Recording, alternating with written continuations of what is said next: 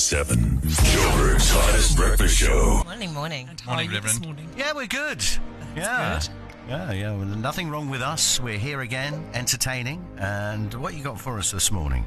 Well, I just wondered, if you win that SA Airlink competition and you wear a watch on the plane, Yes. what's going to happen? Time flies. Shona, Johnny is contagious. We're going to have to move you. I think I better move to the other side. Sit next to Bunny next time. Wait a second. And how do you know that an elephant likes to travel? No idea. Because they always pack their trunk. You know when you asked me how I was this morning? You were better before I came in. Yes, exactly. So today I am going to look at journeys, seeing as we're looking at travelling. And I'm not sure about you, but when I go on a journey, I put out everything I may possibly need. Then I look at my suitcase or bag and the space I've been allocated. And first you put in the essentials, and then you pack what's nice to have. And it is messy, it takes quite a bit of time, but it works for me. And I have to confirm I don't travel light. It's probably a confession more than a confirmation. I admire my sister-in-law. I used to travel with her, and she always looked beautiful, and she had one tiny little bag, and I had a huge suitcase. And you never get through all those clothes anyway. Never ever. I have learned that.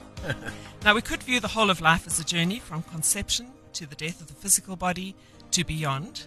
And we all carry what I'm going to call a bag along. A bag of memories, of experiences. Some are really good, some are fun, some are hard. Some are painful. And some people travel light, like my sister-in-law. Some are hoarders who hold on to everything. And some of us are sort of on the continuum, somewhere in between. I read that we are all called to figure out how best to carry our bag and how to unpack it and how to face the mess. And it reminded me of the mess I make when I pack. But on a serious note, I believe it's important every now and then to unpack our own bags. Perhaps alone, or with a friend if we need to, or with a professional.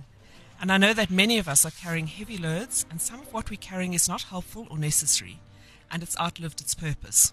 So just as cleaning out the house makes me feel a lot better, and I'm sure you, I can move around, I can see what's in my cupboard, emotionally it's also important to clean out every now and then.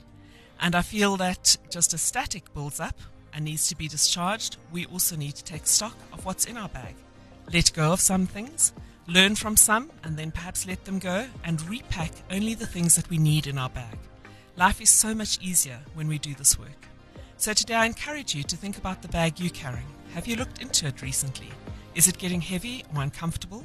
Maybe spend a moment or two thinking about it, make an appointment with yourself or someone who can help you, and unpack your bag, only repacking what is helpful and necessary and good.